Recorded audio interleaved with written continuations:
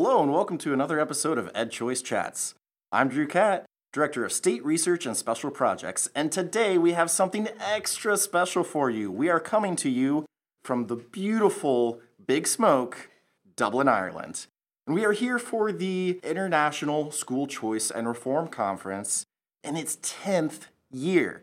And I have with me some wonderful members of the Planning Committee who have, between them, attended dozens of the iterations of this conference, if you sum up their visits. And I have had the pleasure of spending time with them in Fort Lauderdale, Florida, Honolulu, Hawaii, back to Fort Lauderdale, Florida, Lisbon, Portugal, Fort Lauderdale, Florida, on the internet, because, COVID-19 was a thing, and now in Dublin. So I think, Nina, if you wouldn't mind starting and introducing yourself and really talking about the history of how the conference came to be.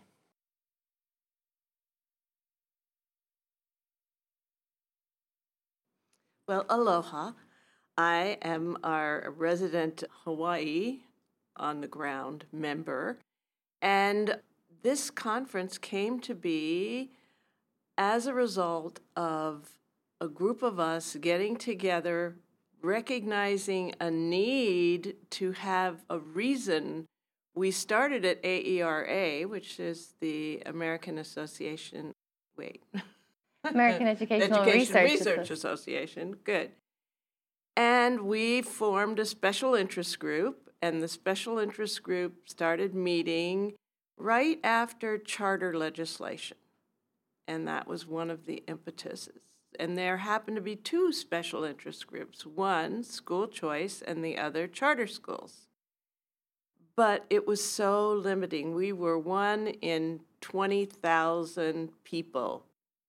So by the time we got to our little group, we were frazzled and we didn't get to spend time with each other. And we were so small in number that we didn't get many slots on the program. And that was the main problem. So we said, there needs to be a better way. Our better way was, let's get just our conference. And originally it was the school choice conference. And then we started talking, well, we don't want to limit it. We want to look at school choice and reforms because we want it to be open-ended. So that was the original. And the first year, there were 4 or 5 of us. Bob, were you on there? I think I was. I believe yes. I was. John Merrifield, Judith Stein, Robert Fox, and I and Patrick Wolf put together the first conference. And it was trying to convince people that this was going to be a go. I can't remember how many people actually attended. I think about 80 to 90 people. And lucky for us, Judith Stein did all the logistics, and it was wonderful. We've got to give credit to Nigel White, who was our gopher, did everything for us. So that was our humble beginning, and that was 10 years ago.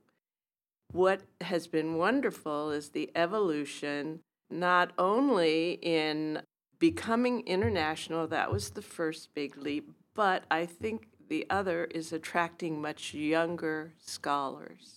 And we now have a cohort of younger scholars who are going to take us into the future.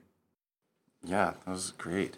So Bob, having been kind of there from the beginning, would you mind talking about also the connection to the journal that you are so closely involved with? I think I've been editing it for 6 years now. I think the original idea for this came from John Merrifield, the journal editor at the time. And the journal being the Journal of School Choice? The Journal of School Choice. And we are the only journal, as far as I know, focused just on school choice and school reform. This was a great way for editorial board members like all of us here to go and see what some of the best papers are that we might want to solicit. It was a great way to get together with school choice researchers from really at times 4 continents, mostly Europe and North America, but some from Asia and South America. We haven't had as much success in Africa as we'd like. We're working on it. And seeing the commonalities and the differences has been fascinating. Seeing new research come in all the time has been fascinating. Seeing the nexus between research and policy making has been incredibly interesting. And we've gotten a number of wonderful papers that we've then published in the Journal of School Choice. It's part of how we've increased the impact factor of the journal roughly 7-fold. This conference has been key to that. And it's also been a great place to meet people, as Nina said, a lot of senior researchers, Charles Glenn, I think went every year until this year, but also a lot of very young up-and-coming researchers and graduate students. Anna, you first came here as a graduate student, right? Yeah, I think I've been to all 10 of the school choice meetings. I think so too. And I think that means I've beaten Patrick Wolf, because this is his first year missing it. The young people are taking over. Watch out.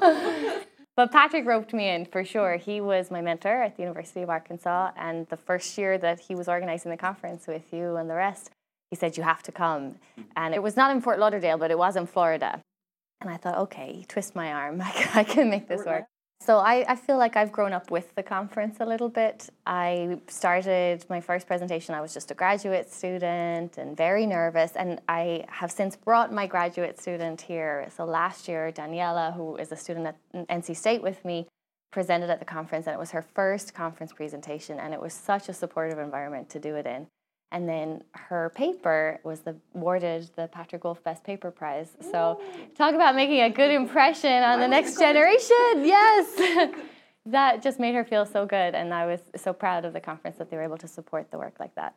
So yes, I have enjoyed watching the evolution and seeing the continued growth and being challenged by the planning committee, right? So Bob Fox was instrumental in always telling us, you've got to be bringing in diverse voices on this. This is not an advocacy group. This is a conference where we come to debate controversial topics, and nothing is off the table, and we have to challenge each other to think about these things deeply. And that's, I think, been one of the richest things about the conference. I have a confession. This conference was also my first conference presentation. A handful of, so it seems like, has it really been 7 years now? I guess it has been for me. And yeah, as you know, someone who's new in the school choice research movement, this is hands down the most welcoming conference. And Definitely. I have gotten some of the best feedback compared to any other conference that I attend.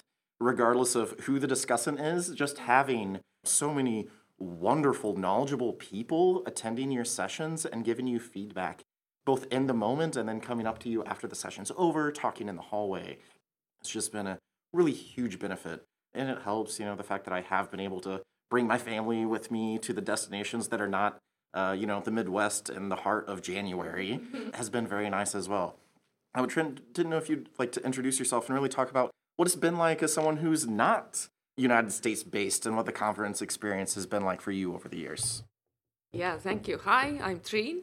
I'm from Estonia, so I'm here to bring a little bit of European context. And if I'm not mistaken, I have been with you from the Fort Lauderdale. And to be honest, it was quite accidentally, but at the same time not that much, because my doctoral thesis was about school choice. So you have to pay attention what you're studying. You happen to be in Florida in school choice conference. So yeah, my doctoral project was about school choice, and I defended it very successfully in 2015. And I've been in that crew, or part of that crew, since the second. And I really have to admit that this conference and this crew and this event, this is very important component in my academic trajectory from very many perspectives. And I think it's very, very special conference. And why? First of all, and I think this goes back what Anna already said, because of diversity. So it's so diverse from so many angles. First, it brings together practitioners and academics. When we are talking about academics, there are so many different disciplines all together: educational scientists, political scientists, economists, so on and so forth. Also, I think we have been experiencing with different formats, different, of course, countries, continents. So yeah, I'm very glad to be part of that crew.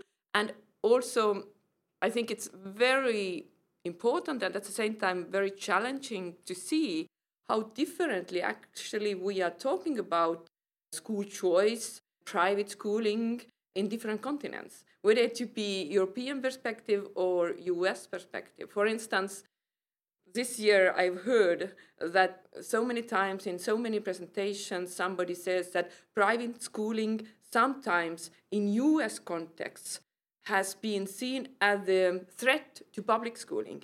In European context, very often you see that private schooling has been a component how to improve public schooling. So there are so many different meanings and framings, and whether it's salient in one country and why it's salient in one country, whether it goes back to religious history or not. So yeah, it's such a rich area, and I'm really happy to be here, and I hope to bring more and more Europeans to that environment.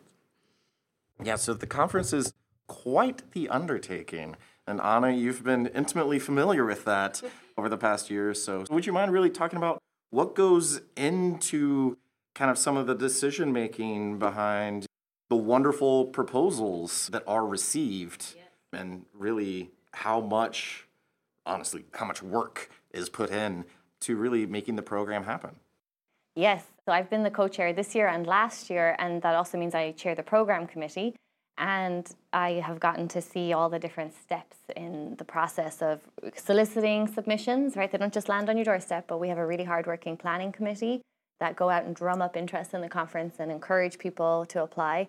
We also have a travel grant committee, and that has been something that we emphasize on the front end, like, hey, graduate students and junior faculty, this is affordable, this is attainable, you should submit something to our conference. I think that has been a key selling point. And then we have a program committee that reviews between us the submissions that come in. Something that's different about our conference, because I do serve this role for other conferences too, our conference is unique in that we have these critical conversation sessions, and they're very popular both for the presenters and the attendees, because it doesn't have to be based around a research paper. So it could be a philosophical topic, it could be a debate, and it can be structured very flexibly. And people submit their proposal or they assemble it with one other person or with a whole panel of people. And those have been really rich grounds and safe spaces for people to intellectually develop and hash out new ideas. So we have a mixture of both of those and the research panels, which I think has been key. The process, just like you might imagine for any conference, solicit all these submissions, and then the committee reviews them. They're reviewed multiple times, and then we contact people and let them know if they've been successful or not.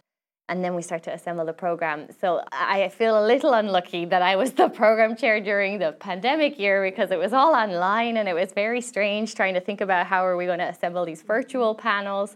And everyone was getting used to Zoom, and it turned out to be very successful. I think Nina and Bob were the people that watched every single panel.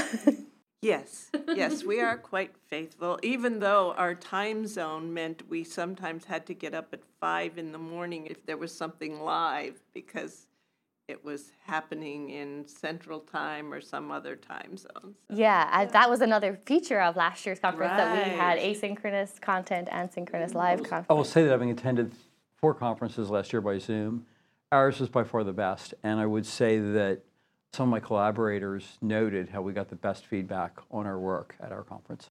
Oh, wow, that's great. And I think it was good in the grand scheme of things to push us into Twitter a little bit more, because people were tweeting about the panels they had watched and recommending them to each other. And that's something that we can continue in future years, using Twitter. I know that you're good at that. And No. I'm just newbie. But I know that I should do it. Yeah, just to share what's happening so people are aware of the good things at this conference. So this year then, being in Dublin has been super. Everyone was excited about the location. I think we will have to come back to Dublin, just putting that out there. You're from a few hours away, right? Coincidentally. But lots of last minute changes, just people faced travel difficulties given the current situation, but we were very flexible and able to accommodate. We have an amazing team, both from the technology side of things, event planning, and just Kerry Hunter as executive director gets all the credit. Absolutely. And you know what? There are 2 aspects to the program. One is the program that all conferences have. The other is what really happens at this conference. Nobody is a stranger.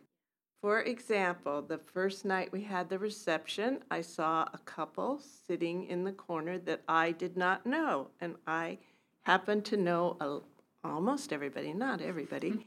So I made it a point to go talk to them, get to know them, and suggest other people they might talk to who might be interested in the same thing. And then we're going to dinner last night. We collect others who maybe aren't as known and bring them in the fold so we know them and they know us. So there is no stranger at this conference.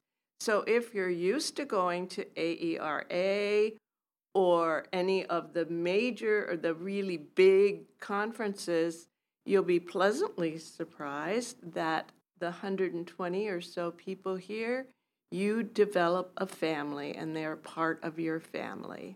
So definitely that is the real program for some of us, and that's where we make connections for our next study or our next question that comes to us as we're talking. So that is the other program. Yeah, I've definitely recruited co-authors at this conference. That is definitely something that has happened. So Nana, I think you're on a great point, and I'd love to kind of wrap this up by going around the rest of the table and saying why you think people should actually attend this conference. You know, the sense of family, the wonderful feedback, the opportunity to present in a friendly atmosphere and still get very, very constructive, but still criticism and feedback. Why to attend all this plus Florida, of course, and it sells very well for people from Estonia and countries Great. close to Estonia or all European countries. But yeah, as I said, and I entirely agree with Nina, that it's very rich, but at the same time, you are not incognito. So you come here and all will notice that, and you feel so welcomed. And at the same time, it's like a reciprocity. So you come here, you want to give back, and you also receive. So that's why, besides all other aspects you mentioned. So I would say at most academic conferences, school choice will be 0.5% of what's there. And this is a conference and you may have to run from one side of a convention center half mile away to another to catch a panel. We have 3 or 4 rooms all adjoining each other, and school choice and school reform, education policy are all we do. And for that reason, we get the best work on it. So it's a very fun environment, but it's also an environment where you learn a great deal. If this is one of your research areas, you should go here, or maybe you shouldn't. We sort of like having a small conference. Yes, I think the intimate nature of the conference means that there are no missed opportunities. Everyone is so accessible. And for example, I attended a session this morning and I had some feedback for the presenter, but there was good conversation happening in the room. I never got to ask my question. And I'm going to see them tonight. We're going to have dinner. We're going to talk about it more over drinks. There's just no missed opportunities. I know that I can follow up with them. Yeah. And that's, I think, what's different about this conference. Ina, any last words? Actually, not. Just as we would say in Hawaii, a hui ho, and that is until we meet you again. Speaking of which, I hope that as many of you as possible can mark your calendars for January 13th to 16th, 2023, where ISCRC Edition 11 will be in Fort Lauderdale, Florida. And until next time, this has been another episode of EdChoice Chats.